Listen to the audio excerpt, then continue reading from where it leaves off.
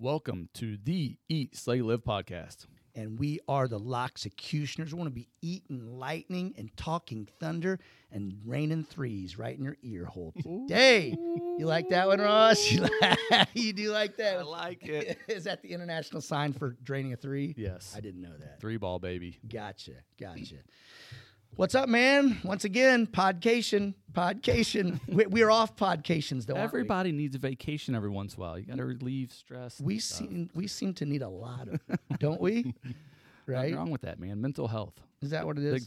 Big thing these days. Yeah, but our loyal listeners. What about our loyal listeners? Well, they get a vacation from you, I guess. Well, we are back. I was supposed to be the clapping one, so still learning. What have you been up to? What's been going on? Pavilion's getting ready to start. I see that. Yeah, yesterday got my official blueprints in from an engineered the engineered drawing one, stamped, all that fun stuff you had to do. Got those, so I think end of last week of June, I think we'll start that. So probably lead into at least a week or two into July. So bad thing about it is, we got a late start. We're trying to do it in April. Got some roadblocks put in front of us, but I think we're all good now. We were going to start in April, so we didn't have to be closed down the patio at all. Once it was done, we opened it for the summer, but now we're probably be closed for at least a week on it. Well, Ross, you're the type of guy. People put roadblocks, you just knock them over. Knock them down. Yeah. You just shit out of my way. You just plow right through, don't you? Try to, brother. Try to. Yeah. Well, good. What about you? What have you been up to? Nothing. I see that pit's coming along. Yes. Fence You see coming up. I have fence posts. I now have fence posts. There's no fence around it, but I now have fence posts. So it's a good start. The rain, the rain has just been backing my guy up, and can't get to it. And It's been crazy rain lately. Somebody told me it's rained every Wednesday since like March. Someone told me that. If that's true, that's impressive. Well, I think it has. But yeah, that's been messing up. So I'm guessing next week there'll be a fence around the Thunder Pit, which is really going to get things rolling outside. So How will you go about that? Well, are you going to run classes out there? I think, know what? I think I'm going to do like a Friday night fight club thing. That's what I'm going to call it out there. And just like kind of a sign up thing. It's going to be smaller groups, 15, 20, do it Friday nights. That would be kind of like a yard thing, charge for that as well? Kind of, yeah. Kind of bring a cooler of beer for afterwards. And just, I think it'd be a good time. And then eventually, like I've talked about, put that obstacle course out there. Yeah. I've been kind of buying up. Saw you got your first little thing of equipment out there. What do you call that? Well, let me tell you what that is. It reminds me of the Army commercial. Well, let me tell you what that is. So somebody gave me one of those, that axe throwing, which was all the rage for a while, one of those targets. So somebody gave me a axe throwing target. It was really sturdy. And then when they were doing the workout here on that ditch that they're filling in, they had these giant pallets, not like your normal pallets. These are big, 8 feet long and like sturdy and made really well. And so I talked him into giving me like 10 of them. So I put that axe throwing target standing straight up, and then I leaned 2 pallets against it, and now it's a climbing wall. As easy as that. Safe. It's very safe, very Ross. safe. It's very OSHA approved. It's very safe. But yeah, anyway, I'm tired of talking to you already. So, are you excited about our guest? Yep. Well, that makes one of us. I'm just excited to rip on him the whole time, I think. Yeah. So you'll do a good it was job. all your idea to have him on, not mine. It was. So anyway, I know how much you look up to him and things like that. Slow down a little bit. Well, this guy is businessman, former elite head basketball coach. Wouldn't you call him that? He's in that top tier of coaches area for sure. So, but he's former. So we're gonna get to the bottom of this. Why he's former. Okay. And find out what talk happened. about his business success and all that. So we'd like to welcome to the show Steve Medford. Crowd goes crazy, Steve Medford. Hey, guys, thanks for having me. I had to get mentally prepared for Todd this morning, so. Hope you got your coffee in. Hope you got your 8 hours of sleep. Because a beatdown's coming your way. More like chin down, hands up, Steve Medford. More like 4 hours of sleep and anxiety setting in. So. Oh, wow. I consider me and Steve, very good friends, Ross. Do you know, and it won't be long, have been a year in the Thunderdome. First time he's been here. He drove by Wednesday. It was probably raining. So okay, we couldn't get out. and people have heard me tell stories about anytime I'm outside working out here, someone drives by and they're like, "You suck, Locks, and I'll kick your ass." Dude, this is every day. If I don't get 3 to 5 people saying that, then I didn't work out long enough. So I don't know what day. I think it was Wednesday or something like that. I'm out there doing something, and somebody drives by, and I think it was like a Geo Tracker or Suzuki Samurai Sidekick. I don't know what. Something, one of those. Probably just a fancy. Our man Medford's not rolling around with fancy. Geo I'm sorry, Tracker, fancy Jeep, probably an automatic. And somebody, and I know who it was. Somebody drives by, and goes, "Hey, Locks, you skinny ass bitch." I just kind of wave and go about my business. Oh, gosh. I had no idea it was you. I'd have chased that car down.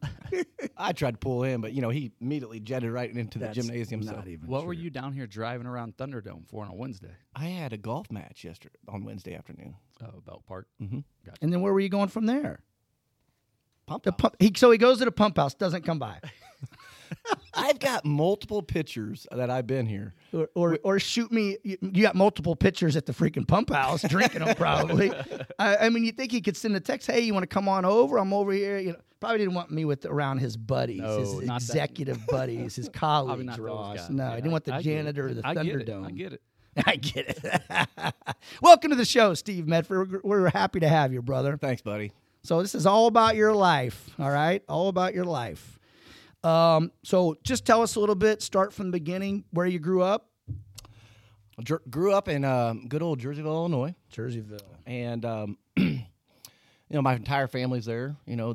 My dad ran, Medford Oil Company and multiple gas stations. And, at a very young age, I was involved in sports. And, it's just kind of, I would say, the family business has always been around for a long time. And Eldon and Greg got involved in that. And Those are your older brothers. Yeah, they my got older involved brothers. with your dad. Yeah, they got involved with that gas station. And, Mm-hmm. at a pretty young age, I kind of knew that, look, I started mowing yards when I was probably 13 years old, kind of became a business. So how does that start? Like your dad lends you the mower, or how's that? Did your dad tell you get out and start mowing grass, or how's that start? The very first yard I had, we had an older lady next to our house, and I got 1 yard. And then did a pretty good job on that, got to 2, and then I'm 13 years old. I ended up getting to about 15 yards, and then I got to about 30 yards before I even had my license. Before you had your driver's license. Yeah, and got really involved with that at a very young age, and as kind of started seeing the business side of things, I kept thinking to myself, look, I can go out, mow yards 2 days a week, and I got buddies that are working after school every single day, and not making half the money we were making mowing yards. And so I think I had a business mind at a really young age. I think a lot of that came from my dad. Yeah. And Correct me if I'm wrong. You went away to college, kept your business going, and just had employees. yes, I did. So Hey, he always ahead of the game. Yeah. Or at least ahead of us. we had all the equipment, and I just had a thought process like, look, what is a normal kid getting paid per an hour? And it was like maybe back then $7 an hour. So I'm like, well, if I give him all my equipment, it's a $30 yard, and I know that yard only is going to take me 45 minutes. If I give him $10, we're still going to make $20 on that yard. Yeah, he's got our equipment, but at the same token is that kid can still make more than what he's going to be making around the area. So, yeah, I did. I kept it for a while. Kind of wish I would have kept that thing going a little bit. How long did you keep it going? I kept all the way through college, and even actually till my first year of starting with Edward Jones. And then I gave that up to David Mortensen. Remember David Mortensen? And Did you sell it? I did not. I was Don't feel disappointed. You get hey, I did. it's okay. It's all right to give it away. Did you really give cool. away all the equipment? No, I did not. But I mean, you sold the equipment to him, or you just gave him his yards and he had his own equipment. Let's talk about equipment. I had a snapper, like Forrest Gump snapper. Yeah. Then I would have the weed eater that went through the top of it, and then I would carry the mower and I would drive to a lot of my spots around. So it wasn't nothing special. I gotcha. Here's a question for you, because I mowed some lawns when I was a kid. Not quite. You mowed the neighbor's yard not 4 quite miles down the road. Not quite the elaborate setup you had. Do you mow your own grass now? I do. You do? And I hate it. Dude, I listen. I didn't make a lot of. I wasn't like this a kid back in the day that had, my 20-year plan, my 10-year, whatever, blah, blah, blah, blah. The only plan that I had as a kid is I'm not going to mow my own grass when I get older. Once I have an extra $40 a week or whatever it costs to mow my own grass, I will pay someone. And I do not mow my own grass now, and I haven't for a very long time because I freaking hate it. I hated it. I would agree with you. I hate doing mine too, but I can't give $120 a week for my yard. You're just too cheap not to pay someone to do it. But you got 3 boys, so You have a big yard. I do. you got 3 boys, so one of them better hop on that mower. Got a couple in more year or two. years. I've already got him on the mower without the blade going, learning how to drive that sucker. So hopefully by the end of the summer, we're good to go on that. So you had a pretty good. Now, what sports did you play in high school? Obviously, we'll touch on your basketball career. Did you play other sports besides? Yeah, basketball. I played basketball and golf, and then my freshman year, I actually played baseball. And I actually was on the varsity at one point when I was a freshman baseball player. But I had to give that up because of the yards. Oh, really? And then wanting to kind of focus on basketball and golf at that time. So, but that's what I played, and I think.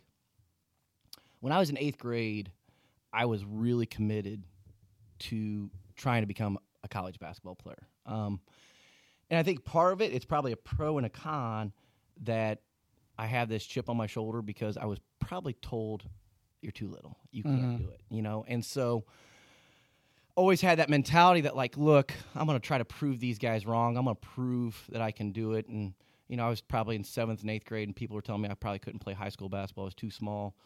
Now, how tall were you in 8th grade? Oh, I was only about 5'2". I only grew about another 4 inches. Yeah.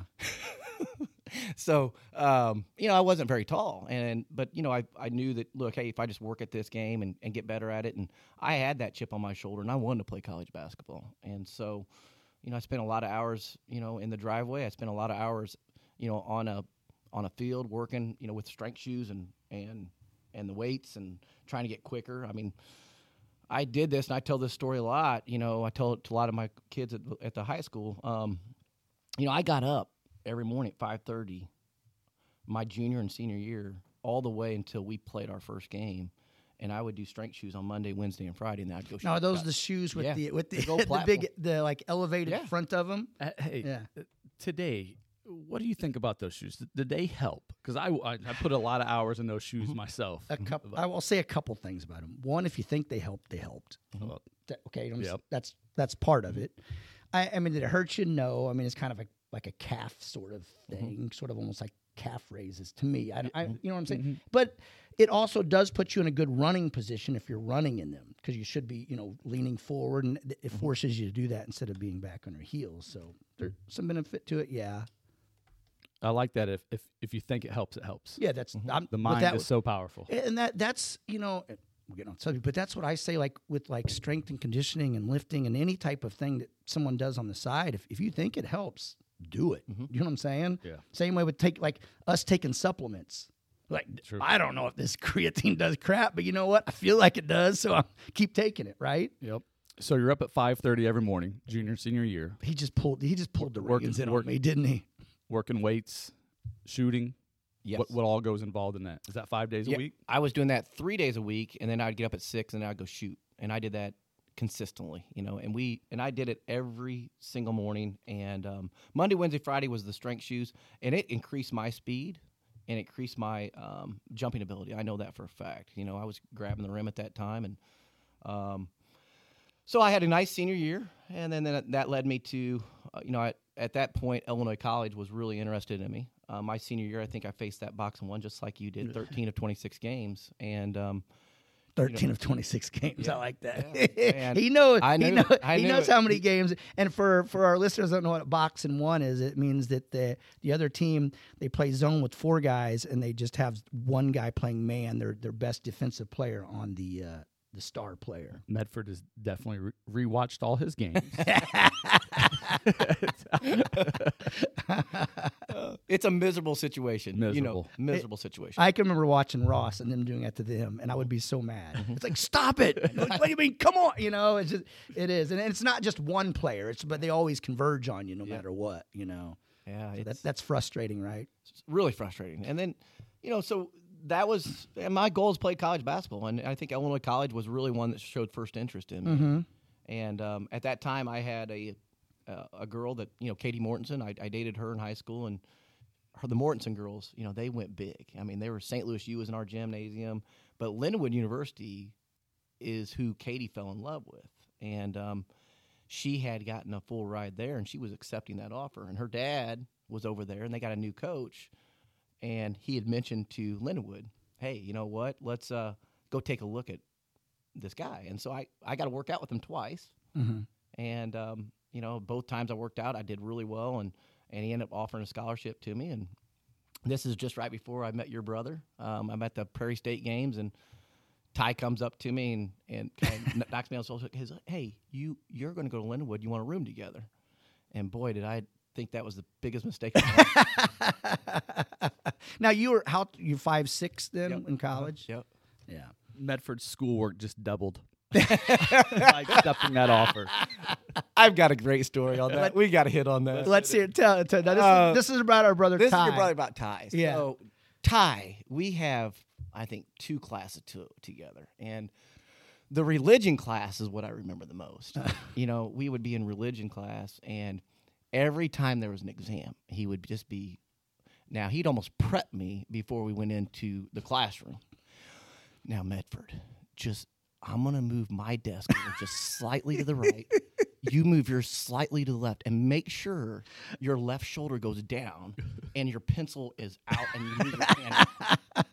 I thought Medford was going to say he was going to prep him before class on the lesson. No lesson. No.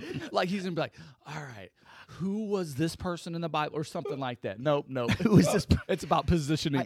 I made this joke about Ty. It's funny we're talking about because I just made this joke over the weekend. And for everybody listening, this is just a joke.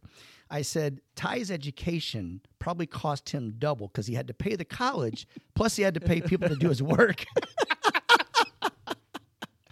But he's got his master's, so who are we to... Is there anybody that you guys know that is more efficient at finding ways than to Ty get Locks? things done? Yes. No, he's very good at this. He's we'll call it resourceful, right?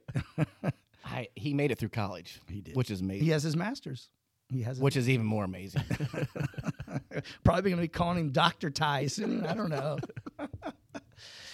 So college, pretty good college career. 4 years, right? Went there 4 years? Yep, I did. I went there all 4 years. I'll tell you a little story I thought was pretty interesting. Did you start all 4 years? I did. I started all 4 years. I thought I remember going to watch Ty and you were starting. It was my freshman year. There was a guy named Ronell Williams. Ronell was a first-team All-American. And I had made the varsity, but I was really going to be fourth string. I mean, I knew I was going to have to work my way up. There's 2 JUCOs and then Ronell. Ronell gets caught doing something he shouldn't be doing in school and gets expelled from the school. Copying from you? Not as sly as Ty. This is where Ty's so resourceful, guys. And all of a sudden, the second and third guys, I end up working my way up and ended up getting started. About my 8th game of my freshman year, and started most of the time.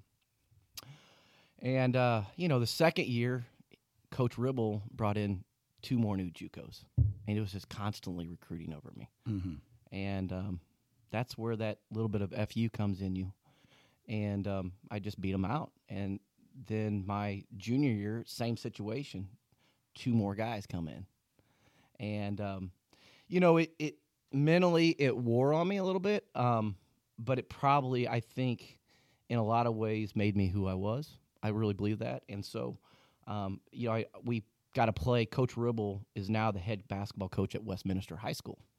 And so after Marquette and I, during the summer, we played against each other. Mm-hmm. Oh, man. And I beat his ass. You wouldn't be telling the story if you didn't. Yeah. But he brought everybody together, and he tells the story. He's like, I want to tell you guys, your coach, I recruited over him every year. Every year. And I knew it. And it was one of those things, but it was just that perseverance. I grinded and mentally kept my mind in it, and I still think that hands down has helped me with my business more than anything. Bringing those guys in. If he wouldn't have brought somebody in, you might have got comfortable. Maybe not a guy like you, but he could have just gotten comfortable and not tried to get better. But he comes in, and you got to be hungry every single day. People, the wolves are knocking on your door trying to take your spot. And real quick, as a coach now, do you blame him? Because if you're not trying to recruit over your players, are you really doing your job? Exactly right. You're trying to get better. Yeah. Plus, he's like, I got a 5'6" kid from Jerseyville, Illinois, starting on my college team. This is not right. There's got to be somebody else in here. Spot on, right there. Spot on. That's spot on. The eye test wasn't right. Right.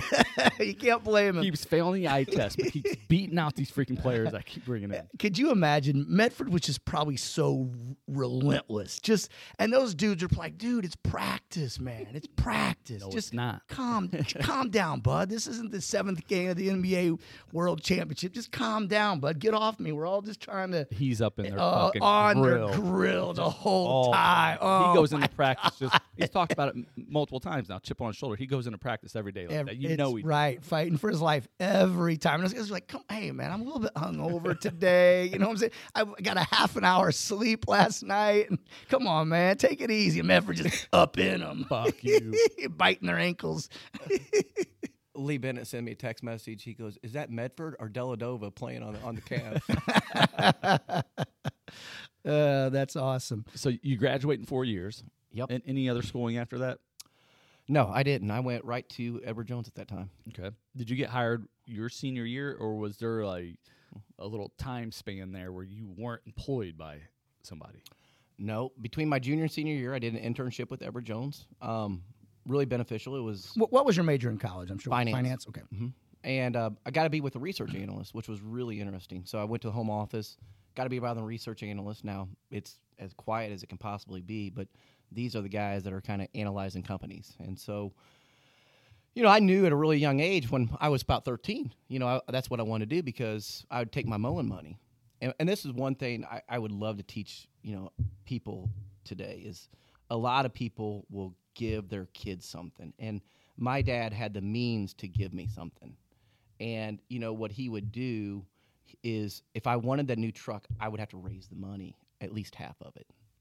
And then I didn't realize until later on in life that he would take my $5 that I had to put up for the truck, and then he would let me invest that money and then bought the truck. So I had to put it up, So it was a way to teach me how to be responsible. And so, that was a great life lesson that he gave me. And yeah. He made you realize the value of $1 very early in life. Very early, yeah. And, I think I was probably 14 years old when I went up to the first financial advisor and I invested in a couple stocks. Really? Mm-hmm. I didn't know that story. Yeah. And that's how I fell in love with it because I started to look at the stock and watch the stock, and you got to see that compounding growth over a period of time. And so, I started that real young with my 11-year-old now, which is our 10-year-old Caden, next month is going to be the first month I'm going to bring him into my office just to share kind of how this works. Mm-hmm. And so at what point did you know that this is what you wanted to do? I was pretty hooked right around 15 years old. Once the money being invested, I was hooked, and I got in college. I knew exactly what I was going to do. I was like, I'm going to be a financial advisor. And I knew that the job was kind of a limitless thing where, look, I could build up my business. There's no limits. I can keep building it if I wanted to. And so that's what I liked about it. And just like you guys have your own businesses, that's something I'm really proud of and what we built at Edward Jones. Two things that I really like about knowing Medford and already really knowing this story. I don't like anything about knowing it, but go ahead. One, starting so early with his lawn mowing business. Yeah. The whole 10 years owning that, still owning it through school, and what he talked about, how he paid his employees, still made money. The second thing, so now you get your job, and he begins it, lives at his parents' house for how many years? 3 years. 3 years. And tell the story when you first start and how you begin to get clients and all that. Yep. So this is the old philosophy at Edward Jones was I started with nothing. So 0 assets, 0 clients, throw you out there, right? And so I had a plan of like how I was going to attack. I got this city directory, which was awesome. And the city directory would show me what street and their occupation, right? So I literally went and door knocked every single door in Brighton. I started in Brighton first. Started in Brighton, huh? Started in Brighton first. Farmer. And the reason I wanted to start there was because I didn't want people, I didn't want to knock on a door and I didn't know. I didn't want to know them at first, right? And so seems like a good place. You start working on your craft Yep. and start getting some clients before you move to where you really want to be. yeah. But I mean, now you can say, hey, I have clients, and you're better at your craft. Yep. And I stayed real organized with this little book, and I'd highlight the street, the person I contacted, and started to build a little business. And what I would do is I would just kindly introduce myself, and then about 2 weeks later, I'd follow up with a phone call with them. Now you go to the door. Let's just talk about your process. We're gonna suit and tie. Suit and tie. Yeah, and so I didn't have the Book of Mormon. So you're like 23 at this time, 20, and so and you looked a lot younger, I'm sure. You know what I'm saying? And so you come just knock on the door, and do you say their name like, hey, Mr. Johnson? No, you just like you didn't know him. Yep. I would just really what I did. It was one of the first things I would do is just kind of stand back, and I would just say, hey, I'm just here to kindly introduce myself. I'm getting ready to start an office here in Jerseyville, Illinois, and really just kind of told them a little bit about what I did. And then the last thing I would always say to them would be, from time to time, if I ran across a good investment idea, I'll be sure to let you know about it. And most people would nod their head, and then I'd put my head down and I would just ask for their phone number, and most of them would give it to me. Then I would go back to my office. I wrote every single person a handwritten note that I met. Nice. And then it would be about 2 weeks later that I would follow up with that person. And my first thing would be, the last time I met you, I told you if I ran across something, I'd be in touch with you. And then I would just kind of kindly put something out there right for them. And then it was just really to spark interest to kind of build this thing up. And so got a funny story, a really good story. I had this old man, which is really interesting because what I've really found out in this process was people who you think had a lot of money didn't. Right. And the people that you thought, no way, I'm going to knock on that door, had a lot of money. I think you find like you just see that a lot. Like, do you know what I'm saying? Like a lot in life. You do. You know what I'm saying? A lot of people living above their means. I'm sorry. Go ahead. And I went to this door, little tiny house, like it was probably Todd's size house, pink shutters. I have pink shutters. Well, there you go. There you go. Guy comes out, got suspenders on, and he just kind of looks at me like, "What are you doing?" And kind of chased me off, really. And I call him later, 2 weeks later, and he's like, "It was a tax-free municipal bond," and he's like, "I want to buy $25,000." And then he calls back the office like, "I'll buy another $25,000." And then 2 years later, he transfers his account to me and was over $2 million. Wow. Is he still a client today? Yes, he's still a client today. Quick question before I forget. How many clients from Brighton do you have today?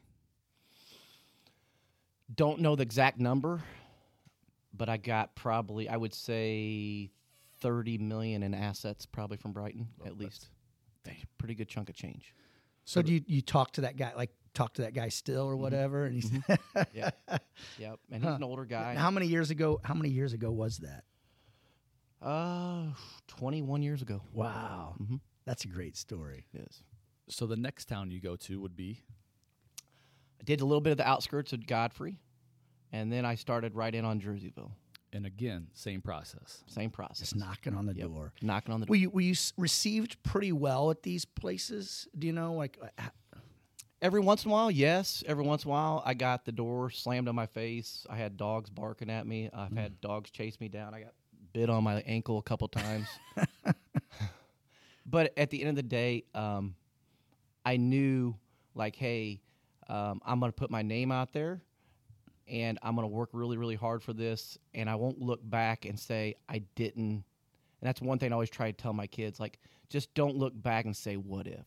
What if I would have put 100% towards that, what would have happened? So I was going to go through that whole process and say, hey, look, I'm going to go at this, and I'm not going to look back. What if?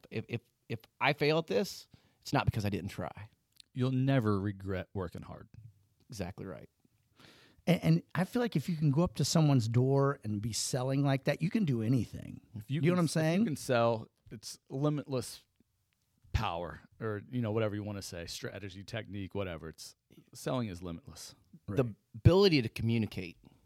There's a quote, and I may have shared this with you. Warren Buffett had a great quote, and he said, talking about if you want to be 80% worth more than what you are today, is learn how to communicate. He said we all have great brain power, but the ability to transmit it is what a lot of people don't have. And he has a line in there that says, you can have all the brain power in the world, but it's kind of like winking at a girl in the dark if you don't know how to transmit it. And I think that's true, right? Very true. Communication, if there's one thing I would tell young kids, is learn how to communicate. Yeah. If you can communicate in this world, you're going to be very well off.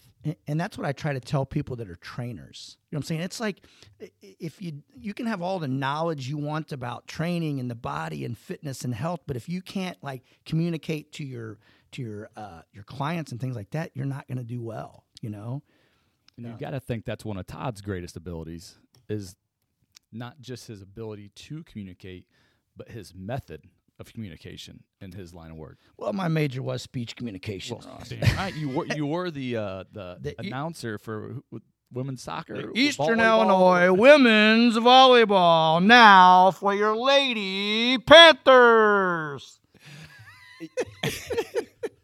Never gets old. You're exactly right. I mean, look what he's built here. Yeah. I mean, it is. I'd say that's his biggest factor is how he communicates with people, and look what he's built. So then, what do we start? How do we get our own business then? How does that? So where are you working? Do you have an off when you're going door to door? Do you have an office you're working? Are you working out of the St. Louis office at Edward Jones? At this time, I had an office. There was a guy named Paul Harden that was an Edward Jones rep.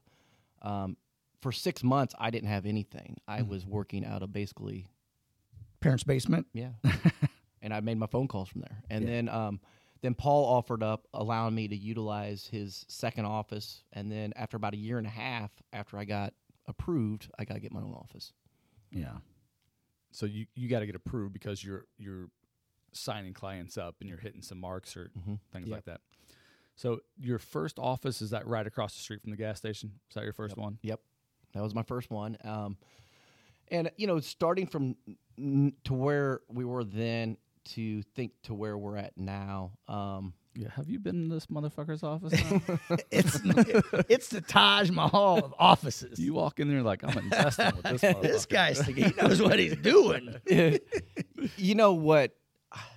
You guys just bring up a really good point, though. But there's a method to that. Like you get a referral, and the very first time that referral comes to your office, when they open the door, that's their first experience. Yeah. And so I used to do this on Saturday mornings. This was back in my old office, and I always tell the girls, look, we get referred Saturday morning. I'm going to come in. I'm going to open the door. I've got $1 million, and I'm going to look at this. And I think my first impression is, would I invest here? Mm-hmm. Right? And so I think there was something to that. And now I've been told, by a lot of Edward Jones reps, man, you've got the nicest office. And I said, well, look, we've got clients now in 27 different states. We've got clients all over. But that is one of the biggest things we wanted to do is hey, we wanted to create, a client experience, but also that they felt comfortable. And when they were referred there, they were like, okay, I know I'm in the right spot. I think a lot of people lose that in business. It's the same as my business to your business. It's that first experience. When someone first opens my door into the brick house, they walk in, whoa. I mean, it's the atmosphere right off the bat. You might not like your fries at our place, but you've already walked into the door and you're happy because this experience right off the bat. And I think it's the same way a gym, and Todd's nailed it. The first time you walk in there like you did today, you weren't even 3 steps in. You're like, this place is fucking awesome. Yeah. I mean, you walk in, I'm like, I'm ready to work out here. It gives you that atmosphere. It gives you that feeling, that energy. And a lot of people, I think, lose that. You walk in, you're like, man, you clean this up real quick and change the atmosphere. And, things would roll a little better. It's really like, we talk about communication, but also just coming in and seeing a place that's really the first impression, So. You're exactly right. I mean, you guys are both spot on. I mean, that was the first thing when I went to your place. When I opened up those doors, I was like, wow, this is freaking cool. Yeah. It has the brick house has such a cool atmosphere. That's what I love about it. It just, I don't know. Brought on a new server the other day. Last night was her second day. She's an experienced server. She served all through college, and now she has a main job. And she got back into the industry because she just wanted to make some side money. And yesterday, I had barely talked to her the first day training, but then yesterday I got to talk to her a little bit. And like the first thing she says to me yesterday, she goes, "The atmosphere here is unbelievable." She's like, I didn't know coming to, she's like, I was always in Edwardsville, was unsure about coming to Bethalto. She's like, I walked into that new interest, the new part right off the bat. She's like, I love it here. So, yeah, I mean, even your employees to your customers, it's. And not to give you too many hand jobs here today, but like you talked about when you're talking about tables and just like you're very big on sort of the looks and the feel and having those big tall top long tables so people can gather together. Do you know what I'm saying? But, anyway, back to Medford. So hey, from door knocking in Brighton to 27 states. Yeah. Yeah, it's crazy. It's crazy to see where we've come. And I think in our firm we've got 20,000 advisors, and this is just it's been crazy to say, hey, look, we're in the top 200 of our firm for the production and the overall assets of what we got in that office. So they have 20,000 different affiliates, little offices like yours. I don't say little, but and so out of those 20,000, you're in the top 200 in Jersey. Are some people? Do you think there's some people that are really big? Say someone who's in New York and they're top 1,000 or top 500, and they look through this thing and they see Jerseyville or Illinois, and they look at they Google it what's this guy doing up there? Is he just turning corn into money? What's going on? It's funny at the conferences we go to. It's the Managing Partners Conference is a top 400 in the firm, and a lot of those guys there, it's Texas, the oil field. Yeah, there's some guys that when the pipeline went really big in North Dakota, some of those guys got some of the CEOs and stuff like that. So, yeah, it's pretty cool. I mean, our that little tiny Jerseyville, Illinois. You should just come to one of those convention or whatever you want to call it, and just wear an overall sometime. Just come in, just dress the part of Medford Oil, Medford gas station, freaking hat on and overalls, chewing on a straw and smoking a corn cob. You know it? I might get fired, but that'd be funny. And the first big wig guy you see, hand him a 20, time to go get you a drink. See how that goes down. So now we've covered that part. Now, what have you done outside of your normal day-to-day job to make? Because I'm always interested. How do you make your money work for you now and make more money? So, let's go back here. So, Edward Jones allows you to. You're based off a profit and loss statement. So, it means your profit and loss. So, you don't really technically have to rent a place, right? It's based on your profitability of your office. So much revenue comes in, da-da-da. Well, at a young age, I was like, wait a second. Why wouldn't I buy my own building because they're going to pay the rent? Mm-hmm. And so I did that, and then they were paying a really nice rent on this place, and then all of a sudden it was paid off. And then, downtown Jerseyville, these old buildings were just awful shape. Yeah. And so I just started taking advantage of buying some of those suckers. And I ended up getting to a point where, I've got 6 of those old buildings, and I've rehabbed them and got a couple really nice lofts. And I think the city really, really likes us because we've done them the right way. We didn't shortcut any of it, and it's improving downtown Jerseyville. And so, absolutely. And we've joked about Jerseyville, but it's really it's kind of a up and coming town. I love Jerseyville. You know what I'm saying? It's they have a lot of nice restaurants and bars and stuff there now, and it really is. My buddy the other day, he said to me, he goes, when you're doing all that, I thought either you're a genius or you're lucky. And I said, well, I think I was really lucky because I was doing this at the time when there was nothing downtown. But I just kept thinking to myself, look, if there's one apartment on top and somebody lives in that, it's almost going to cash flow the entire place. Isn't there a saying the more you prepare, the luckier you get, which really isn't really luck, but you know what I'm saying? Absolutely. So all your buildings downtown they have lofts upstairs, apartments, and then downstairs a commercial. Yeah, and some of them got 2 or 3 commercial spots on them. They've done extremely well, and now that downtown Jersey, we've got a lot of boutiques going in Jersey. You know, boutiques and bars and stuff like that, and so. You know, we've got a few people going in those, and Melinda's done a really good job of managing all that. So that's my wife, and she does a great job of getting the renters in there, and she's a bulldog. Outside of that, where have you grown to? I mean, you have other rentals outside of just Main Street, right? Yeah, you know, I did those, and then I did one other house, and then, you know, Lake of the Ozarks, we've got a place there, but I did that with my father, and then recently. You know, I did a place in Winter Park, Colorado, up in the mountains. And I've just always had a theory, look, even though the prices were pretty high, the thought process is, look, there's only so much oceanfront property, and there's only so much mountainside property. Yeah. And so, just like farmers, I mean, farmland, if you look at farmland over a 10-year period, what's it do? It goes up, right? Because there's only so much farmland. So, that was something I did. I thought, you know, hey, this is something with rates being really, really low. It's an opportunity to get in there and have something in the mountains, but it's also something that 10, 15 years from now with your family, and I think it's just going to be an awesome place to go to. Will you rent that out like Airbnb when you're not there and stuff? Yes, and I did a lot of work on that to figure out, hey, what's that going to look like? And, you know, those properties, pretty up in the mountains, they almost completely cash flow itself. So it's not much out of pocket. Yeah, we I won't say his name. We have a buddy that who built a little, almost like a tiny house up there, and like wasn't gonna rent it out, and now has, and basically pays for itself. Exactly, overpays for itself. Actually, making money now. yeah. So awesome. And Colorado's kind of been the place to migrate to now. You know, so let's kind of get into your coaching career, because you've been okay-ish at that. So what got you into coaching?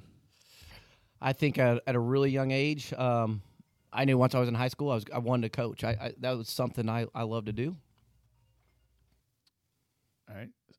Slight interruption there, but so back to it. So how did you get into coaching? How did you get involved? Well, I've always been in love with the game of basketball. From day one, I've always been in love with it. When I got out of college, I think that was one of my main goals. That's one of the reasons why I took the job with Edward Jones. I always felt like it was about time and building a business. So I felt like if I could build a really good business, then I'd have some time to be able to coach. And I was 22 years old. I was at a summer regional, and a guy named Fess Shaughnessy with Edward Jones, general partner. I tell him I love basketball. He's like, man, I love basketball too. He goes, I'm going to get you out to California to the American Fun Seminar, and I'm going to let you meet John Wooden. And I'm 22. like, 22. And I'm like, oh, awesome. So there's only 22 advisors that get to go to it. It's usually not a 22-year-old kid that has no assets, no nothing, right? But Fess got me on that. And there's 22 people in there. John Wooden's probably 80-some years old at that time. He sits down in there, and we get to ask questions. And I thought that was really cool. What'd you ask? Out of all of his accomplishments, what was the thing that you feel, was your greatest accomplishment? And he started ripping off players that we didn't even know. Mm-hmm. The kids that became doctors, lawyers, that we didn't know. Wasn't Bill Walton's, wasn't the great ones, right. Those type of guys. And he's really talked about that. And so, I think at a really early age, I knew I wanted to coach because it was just a passion I had. And so, I got under Lee Bennett. I think I've told this story 1,000 times. Was Lee before LC? Lewis Clark was that was first, and then I went to Lee. And I remember Lee coming to me after being at Lewis Clark for 2 years, and I kept turning him down because I was like, look, I just don't know if I have the time. Yeah. And you get under a coach like Dale Ribble, whose dad won 6 state titles at Nebraska, who played under Charlie Spoonhour, who knows a lot about the game. And then you go to Coach Stotler, who had some success and straight up MO. Now, he was a Bulldog, He's right? a Bulldog, Stotler. right? Yeah. And then I get under Lee Bennett, and I'm there my first year, and I'm just like, what? I'll say it for you. I don't know shit. Yep. Lee's kind of a legend, right? Yes. And especially at that time, he was young, but still just an Super exceptional smart. coach. Yes. It was just, you think you know a lot about the game of basketball as a 22, 23-year-old kid, and then I just realized I didn't know anything. And I just can't the amount of preparation that he would do and put into a game, and his attention to detail was something I've never experienced. Mm-hmm. And it was, we would be in a game against Mike Waldo, and he would have me literally. The only thing I did during the games as an assistant coach I would have a notepad, and I would have to sketch. So he would just make me sketch. And I think this helped my coaching out a lot because I'd start to anticipate what was going to happen. But I would have to sketch every play. Anytime Mike Waldo would put 2 thumbs or thumbs up or da-da-da, I would have to write out the play. Oh, that's tough. Oh, wow. Right there watching the game, you had to try to. So are you just staring at Waldo? The whole time. Like my chair would literally be faced.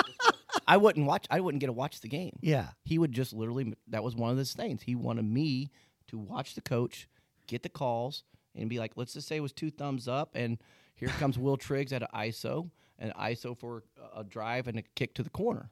So 2 thumbs up. And then I would have it written down. We'd go in at halftime, and anything that I would say. Real quick, do you think that he got that from his father? The stealing the plays and the hand signal things? I think I think Lee Bennett is. Because I'll go back to it, because his father was legendary coach in Pittsfield. And anytime I played Pittsfield, I had to change all my fucking signals. Was he still coaching there when you were No, coaching? but, No, okay. you know, But they were his passed it ex-player down. was Got it. and Yeah. things like that. I would say part of that. I think the thing about Lee Bennett is I think Lee Bennett learned a lot from Lee Bennett. Mm-hmm. And I mean that like he was a guy that would watch so much film and then tweak something, and then just try to find a better way. Yeah. And so, you would have these things, and at halftime I'd be like, thumbs up. He's, oh, yeah, we went over that, right? But what was nice about it is it was always about the second and third time. Next game they come into, thumbs up goes up, and we're calling his set before it's happening. And this was it became a grudge match, those two. Oh, I with can imagine. Waldo and Lee Bennett. And it was a lot of fun. But I remember a regional championship game, and I thought, what are you doing? And we had a 2-hour and 15-minute walkthrough before a game. And I'm like, this is unbelievable. But that's just how he was. He wanted to cover. There was no stone unturned with him. Did you take a lot of that from him? Is that I the did. number one thing you think you took away from him, preparation? Without question. Just trying to, I say this 1,000 times. How can you expect your kids to give you 100% when you're not giving 100%? percent So as a coach, I thought, hey, look, I'm going to go into this. I'm going to prepare my kids like nobody's business. I'm going to put a ton of my effort into it. And you know what? In return, I'll get their effort. And that's, I think, what we built the most at Marquette. So then Lee leaves Alton. Do you stay there? His brother takes over Lane. Do you stay there under Lane? I don't remember. I did. I stayed under Lane for 3 years. That's when we had Ruben Cotto for 1 year. That was unbelievable. And then about the third year, I thought I was ready. And so the job came open at Marquette. Really, I didn't even know about Marquette too much. I didn't know much about the program. I just thought, heck, it's in Alton. It's close enough to where I can become a head coach. Where I can recruit all of Alton's players. And that first year I'd take that job, and there was a couple kids, obviously the DTs and Dion's and those guys that were 8th graders, that kind of followed us over there at that first year. And we've been, no doubt about it, Marquette, we've been very blessed with a lot of good players, but a lot of kids that really bought into the culture too. Oh, it seems like, I don't know, but from the outside and scouting, it seems like most of them, if not all of them, did. I mean, if it was either buy-in or you were involved. You're right, and I think that's the thing you had to do. You set a precedent in your practice. It was about attitude, effort, and accountability, and mostly it was accountability to your teammates. And we really went at that, and we really had. There was a standard there, and it was a standard of like, this is how it's going to be done, and if you don't want to do it, there's the door. And I didn't care who you were. And you did have players leave. Mm-hmm. You had players leave all the time that just couldn't live up to those standards, right?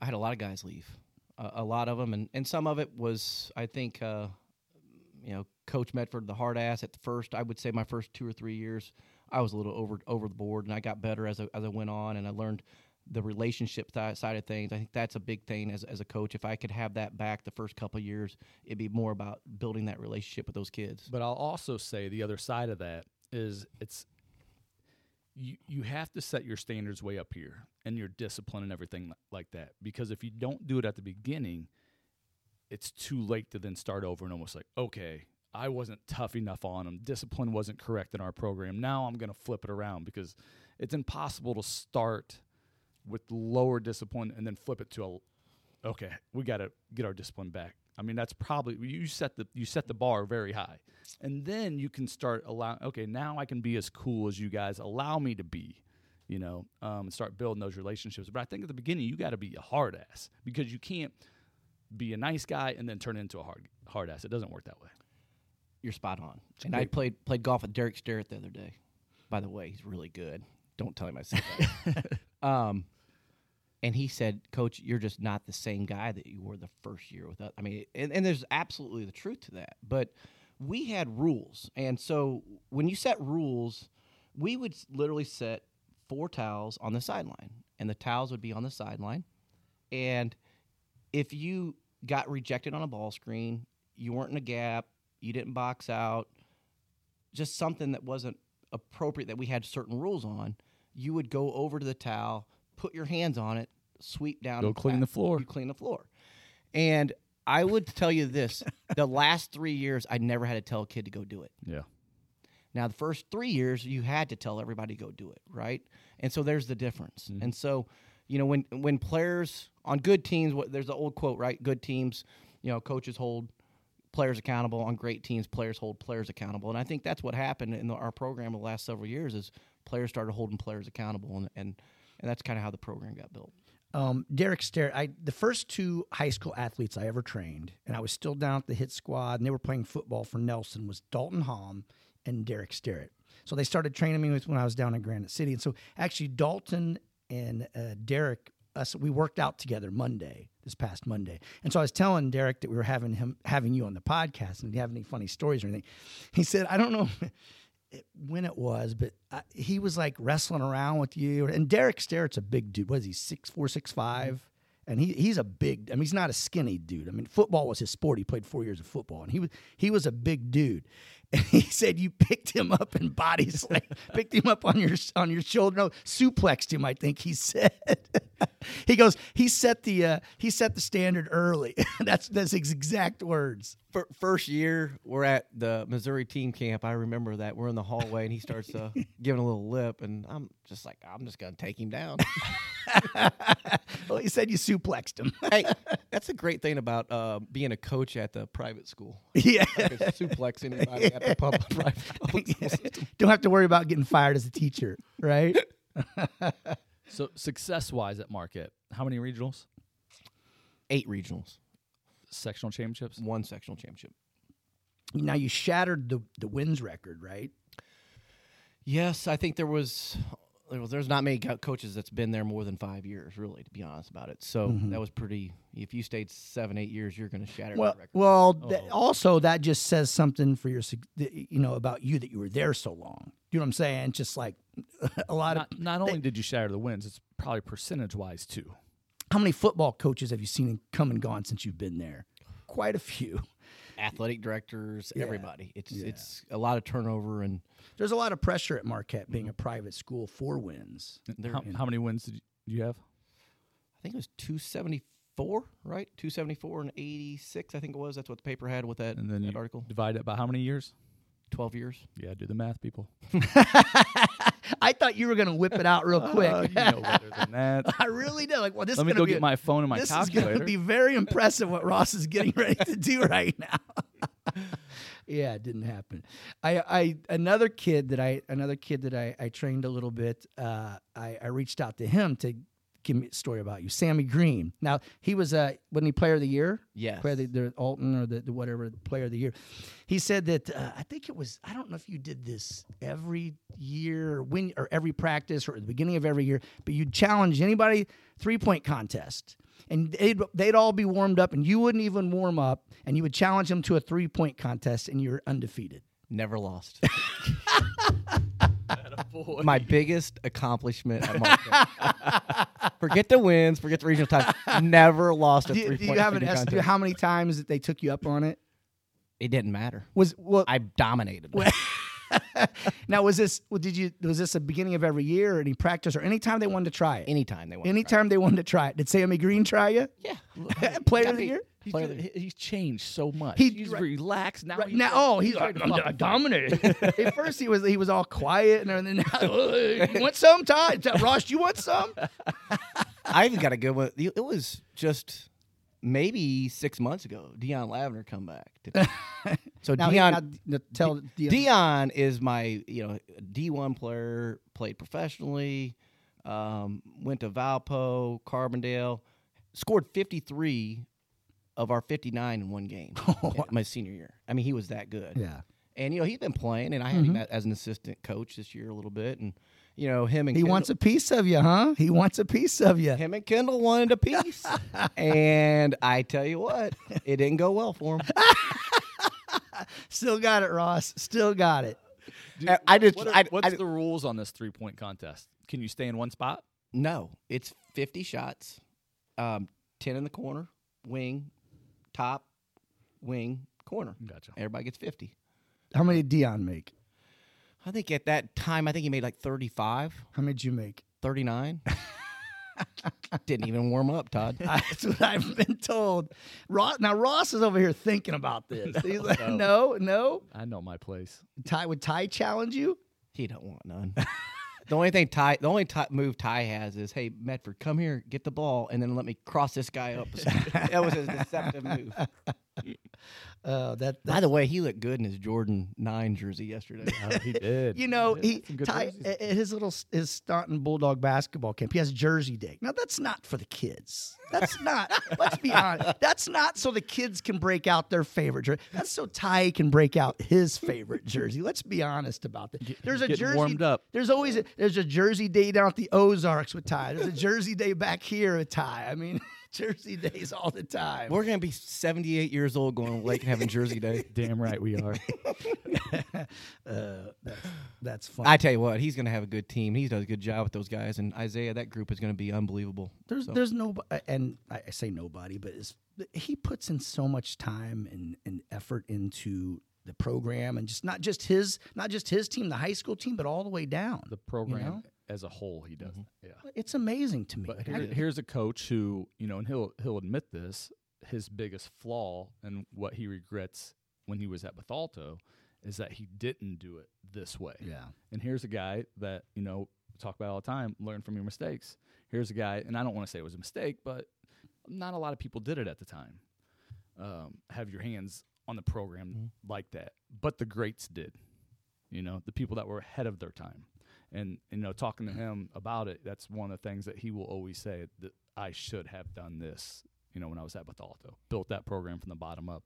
And so now, he's doing it the right way now. And he puts in the time. He's going to have a lot of success these next 5 or 6 years. I guarantee it. Yeah. So let's talk about, you're the former head coach of Marquette. So why'd you leave? And hey, listen. We don't want the advantage newspaper answers, all right? That's not what our listeners read. They've already read that article, all right? You were sick of Mike Slaughter, weren't you? Just tell us. Oh, he left. No. I loved Mike Slaughter. Really good. What came down to this decision? I think probably for 4 or 5 years I've been thinking about it, honestly. And I know you're going to give us you got 3 little kids and you're busy, you want to watch them. I know that's the answer you're going to give us. But in the back of my head, part of it was, could I really do this for 23 years, or 25 more years, basically 25 years, if I really wanted to coach my kids, right? Yeah. And so, knowing that the history at Marquette, there's only been a coach there for no longer than 5 years, I thought maybe potentially if I decided I wanted to come back, I could come back, So, but I will say this, probably for 4 or 5 years, I've kind of kept doing it because I felt like I was almost obligated to do it because of the success that we were having, that I just felt like I had to keep coming back. And you get new kids in as freshmen. You're like, I don't want to quit. You feel like you're quitting on them. You get them to buy into your system, buy into the culture and everything. And then you're like, well, see you later. Yeah, I could see that. And then, part of it, I think, and I hope this don't sound like real, but like you become a victim of your success. You know, you start winning, and then I just, part of me almost wanted to have a year where it was just a 5-win season where you just you didn't have that, and you know, you win and you didn't feel like it was enough. You know, and I just, that was, I didn't like that. I felt like I was putting too much pressure on myself a little bit, and then the time commitment too is. It's amazing, especially when you do as much film work as the good ones do. I think you got to put a lot of film time in, and people don't see that. No. People don't see like what you do, like at home, watching film and watching other teams and going and scouting other teams and things like that. That kind of time, you know, there's no money in it. There's no, you know, people don't get it. The night I think I really realized it was, there was probably late in the season. It was a Tuesday night. We had a game. The next morning, I take my kids to school. Wednesday, I have practice. Then I had to take Caden to his basketball practice, which he plays for Gateway Knights. I didn't get home till 9:30. We had a Thursday night game, and for 3 straight days, I didn't see really any of the younger kids. You know, and I thought, man, look, if you really look at your life and you were to go say, hey, look, would I regret stopping now and spending these 4 or 5 years that you really got with your kids that are really going to like you and really you can mold them to be a better human being? Yeah.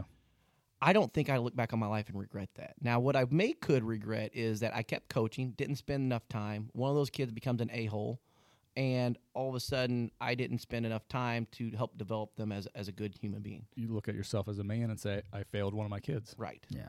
And that's, at the end of the day, I thought I couldn't do that. Now, have I not slept well since I've done it? No, I haven't slept well. I just feel like, you know, I'm missing something, but I think at the end of the day, I'll get over that. Now, do you think Marquette's like, okay, we're going to get this coach in. We're going to tell him, how old's your oldest son, 10? We're going to get him in. Listen, we're hiring you, but in 5 years, you're going to be out the door. we got other plans. We're bringing the Team Medford back and the boys that come with it. I don't think so. You know, and there's I don't want them to do that. I hope that they have somebody that has high success there and keeps it going, and I think they will. You know, they've gotten a few nice applicants, so I think they'll keep that thing going. And look, you know, he's got a great 4th grade group in Jerseyville that I'm working with, and Stoke does a really nice job there. So, you know, that's obviously a possibility for us with the kids too as well. So it's just, if I did decide to get back into coaching, if you really missed it that much and you really wanted to get back to it, that might be an opportunity. Yeah. Someone's going to let you in. Now, I don't know if this had anything. Now, do you see kids changing these days? Have you seen it just sort of getting harder to coach a little bit, a little softer? A little bit, but I think a lot of kids yearn for that discipline. I really do. And so I still haven't changed a lot of my style from that standpoint. And I don't think, you know, and there's this old saying, I don't think it's the kids that changed, it's the parents that changed. Yeah, and we've talked about that a bunch on here. I want to go back 15 years ago, and I want to get every parent 15 years ago, and I want to punch them all in the face. This youth sports shit is a bunch of bullshit. Yeah. It's too much. Yeah. It is. I mean, what happened to the day where kids got in the backyard? Our parents had a life. We don't. Right. We don't have a life. And you feel like if you're not putting your kid and having him play in all these travels, you know that, then you're falling behind and you're not doing it right, and he's going to get left out at some point, right? Yeah. It's insane. I see how it happens. It's a vicious cycle, and you know, I think we've talked about it, or Ross or Ty's talked about it, and a lot of these like select teams and traveling, they don't really care about developing the player. They just care about money and getting wins. They don't care about how, you know, teach them the fundamentals, you know. I've always told myself this, and I'm not in that world yet. You know, I got some friends are, and I see they had no life. I'm huge. I've always told myself, all right, if my kids play a select team, if I got to pay the money, I pay the money, but I'm going to be real with them. I'm going to tell them, if I think it's too much, I mean, you may not have my kid for this weekend. And if you don't want us on that team for that reason, so be it. I'm a strong believer. I think that I could probably take my kids and I could work on them an hour a day, just us doing skills and blah, blah, blah, and they're going to be a better player than the kid that goes and plays 10 games in 3 days. You learn game situations in that, But unless you have a really good coach explaining you those situations, you really don't learn a whole lot of it. And you're not okay, you go play 10 games in 3 days. How many shots are you really getting up? How many dribbles are you really getting? I mean, I don't understand it in development wise. And I know for a fact, working with my kid for an hour every day instead of sending them to Indianapolis to play 10 games, they would get better in that weekend in my garage or in my driveway. Agreed. Feel the same way? 100%. I said that I had this argument with somebody last year. I said, we're talking about baseball. And, we're out there 2.5 hours. And my kid's in right field, hits no balls hit to him, and he goes up to bat twice. What'd he get out of that? Yeah. And I'm thinking to myself, what if I just stayed at home, threw him pitches 2 or 3 nights a week, threw him a bunch of pitches, let him hit. Now I get it that a pitch coming in, there's some nerves, right? There's that factor. My buddies are out there. I get that, but I'm with you 100%. And I think you got to put them in certain situations a little bit, but it's too much, way too much. In basketball, the biggest thing is probably competing against some other kids for the speed of the game because it keeps changing at every level. Mm-hmm. So I think that you see a lot more injuries now, and I blame it on that. I don't think play too much. I don't think a kid is made to play basketball year round. That cutting, the up and down on hardwood floors all the time. You know what I'm saying? I think that's where a lot of injuries. Even in baseball, they're throwing too much, or they're throwing game-like situations instead of going out and playing catch. All day. They're out there, strengthening the arm. They go out there and just throwing as hard as they can every single time.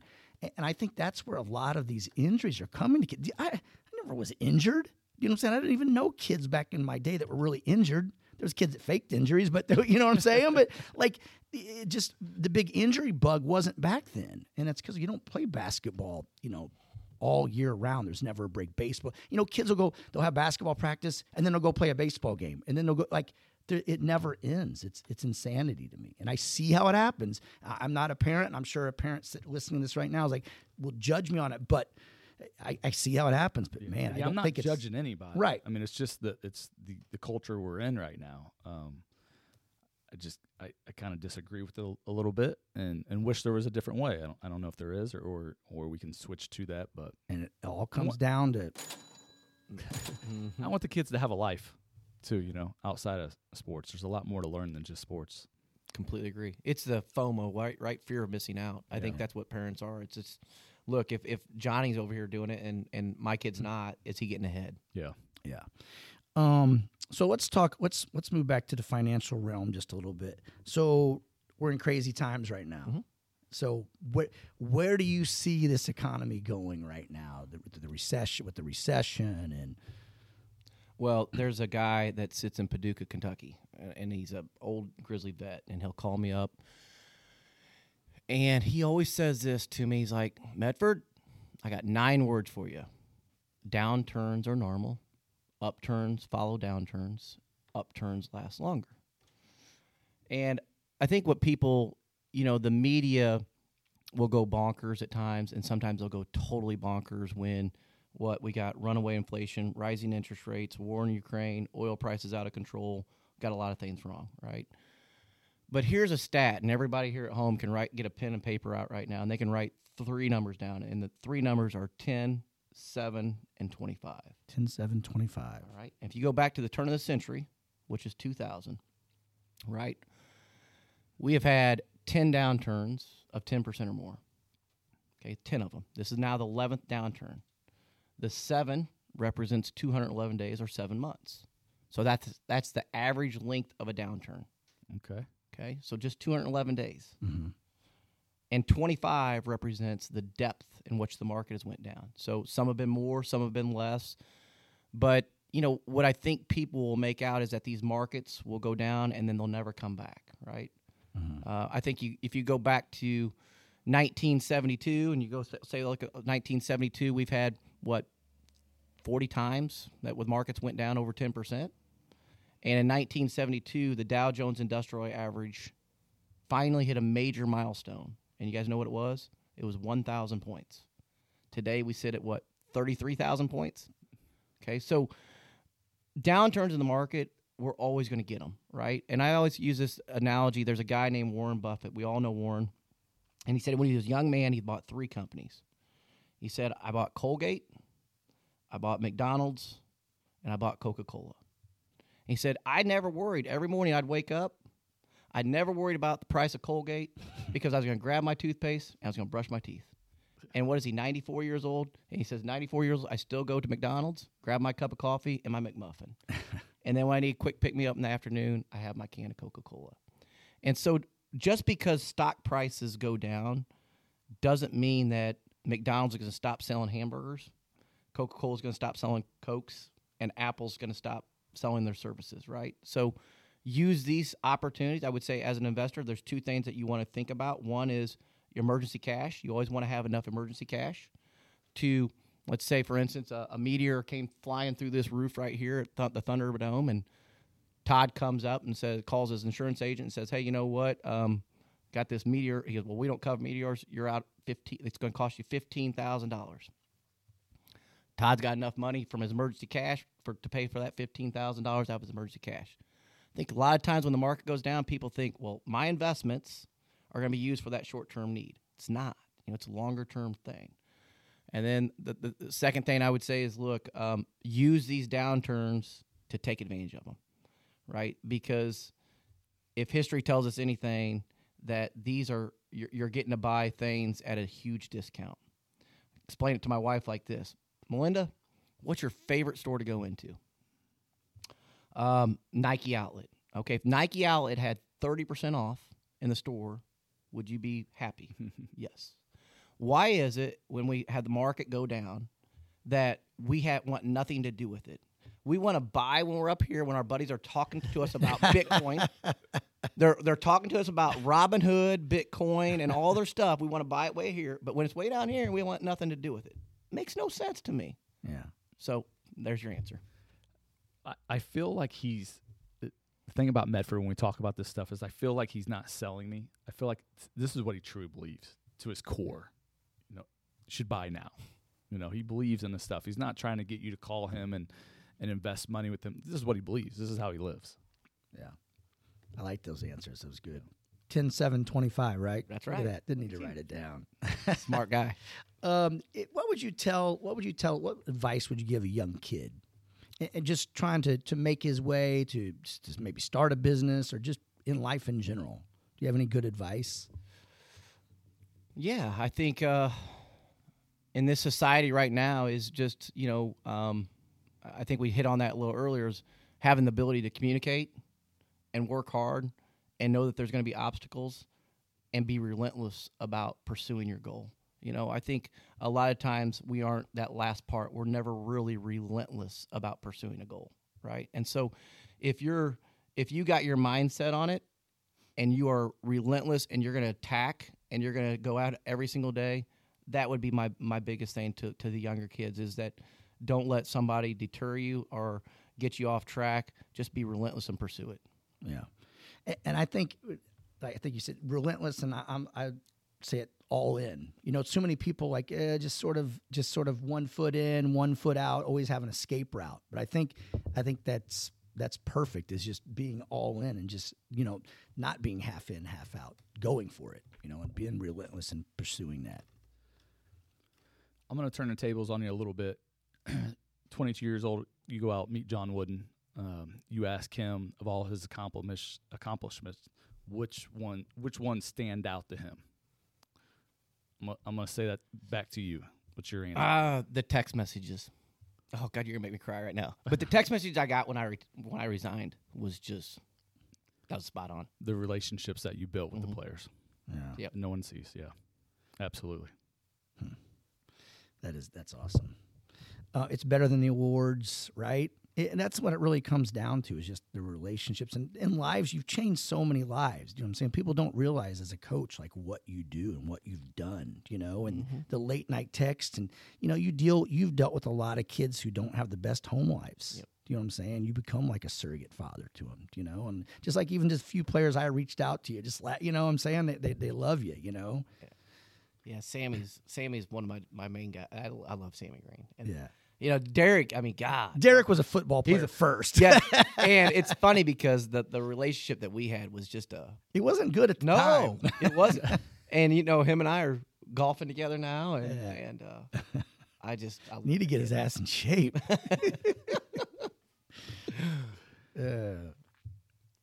Got anything else we need to cover? We could do this all day. We could do this for a while. Yes, I really did. It's a great story. I've heard his story before, but it was fun just like being able to ask whatever we wanted. Yeah. You know what I'm saying? That's it. The things that stand out to me in his life, I mean, beyond the coaching, because a huge influence on me as a coach, me as a player, but him starting at 13 years old, starting his own lawn mowing business, what you learn from that at that age, and then keeping it for 10 years is invaluable. That's such a huge step in his direction to success. Learning all that stuff, the failures and all that at such an early age. That always has stood out to me. And then second, when he gets that job, he has absolutely nothing. And how he built up his business going door to door, because there's not a lot of people that would do that. They might think they're above that. Yeah. Oh, I'm gonna get this fancy office downtown Jerseyville, and people are just gonna start coming to me. It's not how it works. And you know what? And here's the thing. And that's what people see. A lot of people see now. Oh, Steve Medford, you got this fancy office, blah blah blah. A lot of money. They don't see him knocking on doors in Brighton, Illinois. I'll tell you tell a person, you say you want what he has. Go knock on I want you to go knock on 100 doors in Brighton and sell your services. Go try that. You want it? Go do that. And while knocking on these doors for 3 years, he stayed at his parents' house. Yeah. That's good. You go rent an apartment or a house or try to buy one. And I mean, that your money's going out. I'm sure the amount of money that you save just doing that, it's hard to do, but we say you find those ways to save money at whatever cost. Right. And to knock on the doors, stay at your parents' house for 3 years when you've been gone for 4. Those are two very difficult things to do. And this dude fucking knocked them out of the park. Yeah, and people don't, like we've said it before, people just don't see that where it started. Yeah. You know what I'm saying? Yep. So that's all I got, man. I appreciate you coming in today. I know you're a busy guy, everything going on. Congratulations, all the success, coaching and business-wise, man. Yeah, and I feel like one thing we didn't touch on a lot of, like, he's won so many awards and things like that with Edward Jones and trips and things like that. I know he doesn't want to brag about them, but I mean, the success he's had and everything he's done is it's astonishing, and that's why we wanted to have him in here. Yep. Well, guys, the last thing I would say to this is I really appreciate you guys having me, but to put you guys on here too is there's an old saying about human osmosis, right? People you hang around, you become. And so looking at you guys and what you guys have built too, I mean, we all kind of hung out as a whole core, and I think we're all having some success. So, show me your circle of friends, I'll show you what you become. And so spot on. Love it. This has been the Eat, Slay, Live podcast. And we are the Loxecutioners. Slay on, brother. Slay on.